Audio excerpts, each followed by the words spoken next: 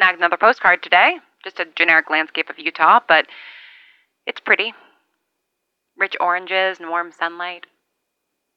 I'm not filling out an address, obviously, which means I've got the whole postcard to write on, and... Well, anyway. Dear Harry, it feels strange writing these postcards now, knowing you might be listening. My friend, Bertie. That's right, I did meet somebody out here. Picked up your transmission, but I didn't. They've got some wild setup that allows them to pick up a lot of frequencies from enormous distances. If you hear any Morse code on your radio, that's them. So I'm not really sure that you are listening. I can't hear you, so there's a good chance you can't hear me, but if you can... The truck still works. Or it should, if you've been taking care of it like I showed you. You could get in it right now and start driving. I'm going to Las Vegas for my birthday.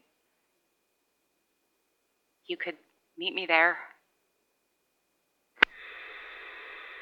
Anyway, I should get on the road. Whiskey out.